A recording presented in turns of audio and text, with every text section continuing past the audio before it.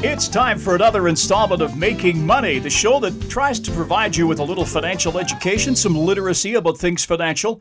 We get help from the financial coach. Ron Hebert, retired portfolio manager, managed people's money for the better part of 4 decades, and he's here with some sage advice. Ron, we talked about some of the lessons we've learned in our last episode. 2022's been a rough ride here, and it's not over yet. So as we look ahead, and we've been talking about perhaps we are in recession. The key is when we start to move out of recession, that's the time you want to strike if you're looking for good things to invest in, correct? That is nailing it right on the head, Gord. And as you look across the investment landscape, you see sectors of the market that are down 30, 50, or even more percent. Home builder stocks have been absolutely crushed, even though the last couple of quarters their numbers have been great. And people forget that the markets are a mechanism that looks ahead. So the markets are telling you that investors are getting out of home builder stocks, for example, because they see a recession coming up. And when a recession hits, home building typically contracts dramatically, and stock markets typically look in the future 6 to 9 months. So the markets are telling you that people are concerned about the sector. But when you have to start looking at the sector is when it's down, not when it's up. And so what we want to do, and what the mission of this show has been over the last 4 years, is just to give you a good understanding sector by sector of how each of these sectors works, the positive demographics and dynamics of the sector, the headwinds, and then some of the big players that we use as examples for you to launch your own research. But we're trying to give you an understanding of what drives the sector and when is a good time to start looking at it, and what are the pros and cons that you have to be aware of, the things that can really hurt you before you make it into the investment decision to buy or to sell. Okay, so as a guy sitting on the sidelines here, Ron, and I try to pay attention. Maybe I don't pay as much attention as I used to, but here we are. House prices are high in certain parts of the country. Let's take as an example Toronto and Vancouver. They're a little bit of an outlier, and we have a housing shortage. We keep hearing there aren't enough houses. So how do you justify that spread of demand is high, but costs are high? So then it would say to me that the builders might be in a really difficult spot right now. And there again, that is showing up in the prices. And if we have inflation starting to slow down where their costs come down, interest rates start coming down, that is usually an environment where house prices become more affordable, and that affordability creates more buyers, and of course then they do more volume. But you look at the demographics, and we're talking long term here, because this market could continue for a while going down. These stocks are, maybe they've hit bottom, maybe not. But you look at the long term demographics and some of the forces, the economic forces that will have an impact on the housing sector. The United States has a housing deficit of 4.5 million homes. And that's because 2007 to 2009, there was the biggest meltdown in real estate and financial stocks that the U.S. had seen since the 1930s. And builders couldn't finance, and homeowners were underwater, so not much happened. In Canada, Canada's strong housing market is caused by a lack of supply. You know, we have robust immigration, but in our country, we have a housing deficit of about 1.5 million homes. And if you compare us to G7 countries, literally the number of homes we have per 1,000 people, we're at the very low end of that. Also, Canadian seniors over the age of 75 are becoming primary tenants in retirement homes. And that population is going to grow from 3 million to 5.5 million here over the next a little over a decade. And this will in turn require doubling the number of senior housing units. So there's a lot of things that we're looking at that over the long term are very, very positive for the industry. Millennials, which are 10 years behind our generation, Gord, in buying homes. They've arrived in force. Millennials have displaced boomers as the biggest population group in workers. You look at also Canada is going to have 400,000+ immigrants arriving every year.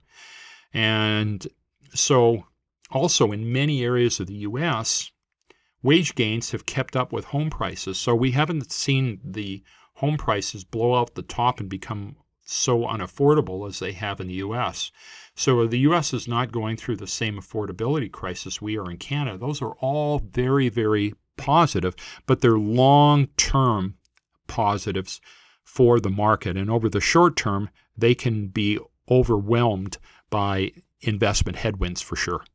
So let's talk about those headwinds then. So what are they? Interest rates obviously are a key player here, right? Interest rates are going up. 30-year mortgages in the U.S. A while back were 3%. Now they're 5%. You used to be able to get a 5-year term in Canada for about 2%. And you'd be lucky today, after the big increase we had here earlier in the week, you'd be very lucky today to be able to get a 5-year mortgage in Canada for under 5%. And obviously, higher carrying costs make houses less affordable. Home affordability in Canada takes roughly 14 years for a family to save enough for a down payment. And house prices in our country have risen much faster than wages. That's definitely a headwind in Canada. Inflation is rising, and when people have to pay more to put fuel in their cars and food on the table, there's less money to service mortgage costs, and there's just less money being set aside for a home down payment. Land prices have been going up, and North American economic numbers look like we're we're at least on the verge of a recession if we aren't in one now. And, in Canada, it's tough to play big home developers because most of them are private. The only pure play you're going to have is to go to the U.S. So there's lots of headwinds right now, but they're only short term. That's why you've got to, as an investor, if you want to make money, you're always looking over the horizon. And the inflation factor here, Ron, been a long time since I bought a house. Lumber prices, we went through this about a year ago during COVID. Remember how lumber prices spiked up dramatically? Like they got ridiculously expensive.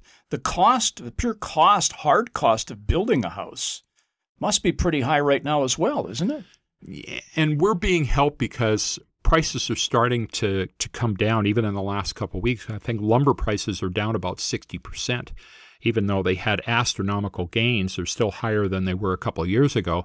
But things are starting to, especially in commodities, we've had a tremendous pullback, and that's because people are concerned about a recession. So if you are going to build a house, some of the best opportunities, if you have some cash, to build a house if you want a new one or during a recession, because your costs come down, your lumber costs, your drywall costs, and so on. So like we were saying in our previous show, that sometimes the best opportunities are when the economies are at their weakest, especially if you have some cash.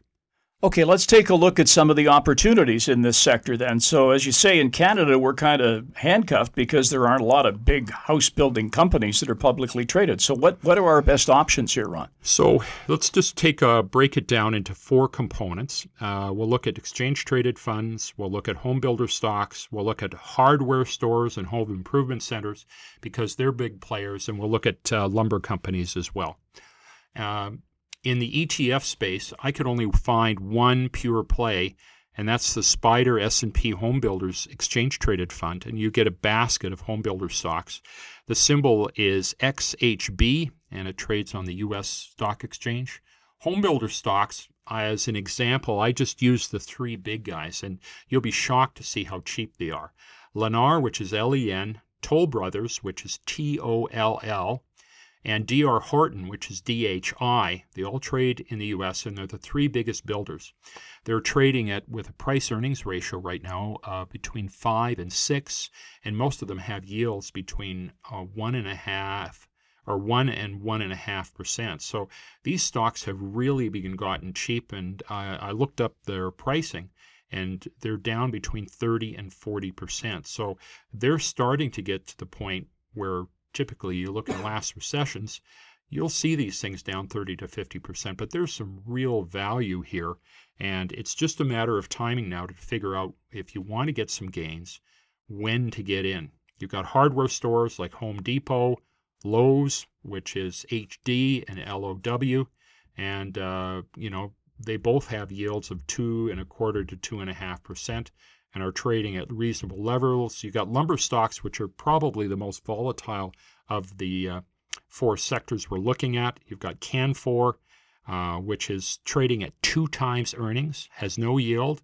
West Fraser Timber, WFG, which is 2.9 times earnings and has a yield of 1.4%. So these things have fallen back dramatically. They could certainly get cheaper, but you want to start looking at them on the way down, because as we've seen in 2020, when markets turn, they turn very, very quickly. So how do you play this? Well, home builders have racked up some very solid performance, and when they go up, often they go up a lot faster than the S&P 500. Now, these stocks are trading stocks. They're not buy and hold stocks. So you want to buy them. When they've had a good run, you want to sell them. Wait till you see the bottom. Watch interest rates and inflation. When they start turning over, that's the time to take a good, serious look at this sector. Well, there's been so much talk about this sector, Ron, as we say, because there is a housing shortage. Like the numbers don't lie. 4.5 million in the States, roughly 1.5, 1.6 million here in Canada.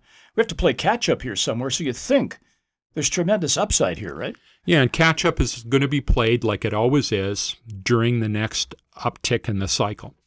And that requires some patience. But if you are patient, these stocks in this particular sector, when that market rocks, it has rewarded investors tremendously. And most people don't have the patience, but if you do, and you watch it closely, this can be one area you see substantial profits in if you're watching it closely and you've got your timing right. Those numbers about retirement communities, they trigger a thought in my mind here. This is something I know that you've been spending some time on. That sector, that comes under a REIT then, doesn't it? Probably. There's numbers of companies in Canada that are in that sector and should see some growth. You know, Chartwell is the 800-pound gorilla on the block, and so are Sienna. Those are 2 Canadian players that you can look at for the certainly retirement home sector, which there again has got good tailwinds pushing on the sales. So if we can just get through this recession that virtually everybody says we're going to face, on the other side, there could be some really good opportunities in this space. So there you go, a quick show on home builders and how to play that sector. Again, if you have a suggestion about something like this, make sure you send us an email. It'll get right to our inbox through letsmakemoney.ca or cfcw.com. And we will, if we don't address it immediately, sometimes, as Ron likes to point out, it takes a while to put the research together to do one of these shows, so it may be a few weeks down the road. But we'll give you a quick answer, and then hopefully we can cover it in an upcoming episode of Making Money. On behalf of the financial coach, Ron Hebert, I'm Gord Whitehead. We'll talk to you again next week. The information presented is derived from sources believed to be reliable. This material is presented for information purposes only and does not constitute investment advice. Before acting on any investment information, a person should seek advice from an investment professional. The presenters may or may not hold positions in the securities discussed on this show and will not be responsible for any losses sustained from acting on this information.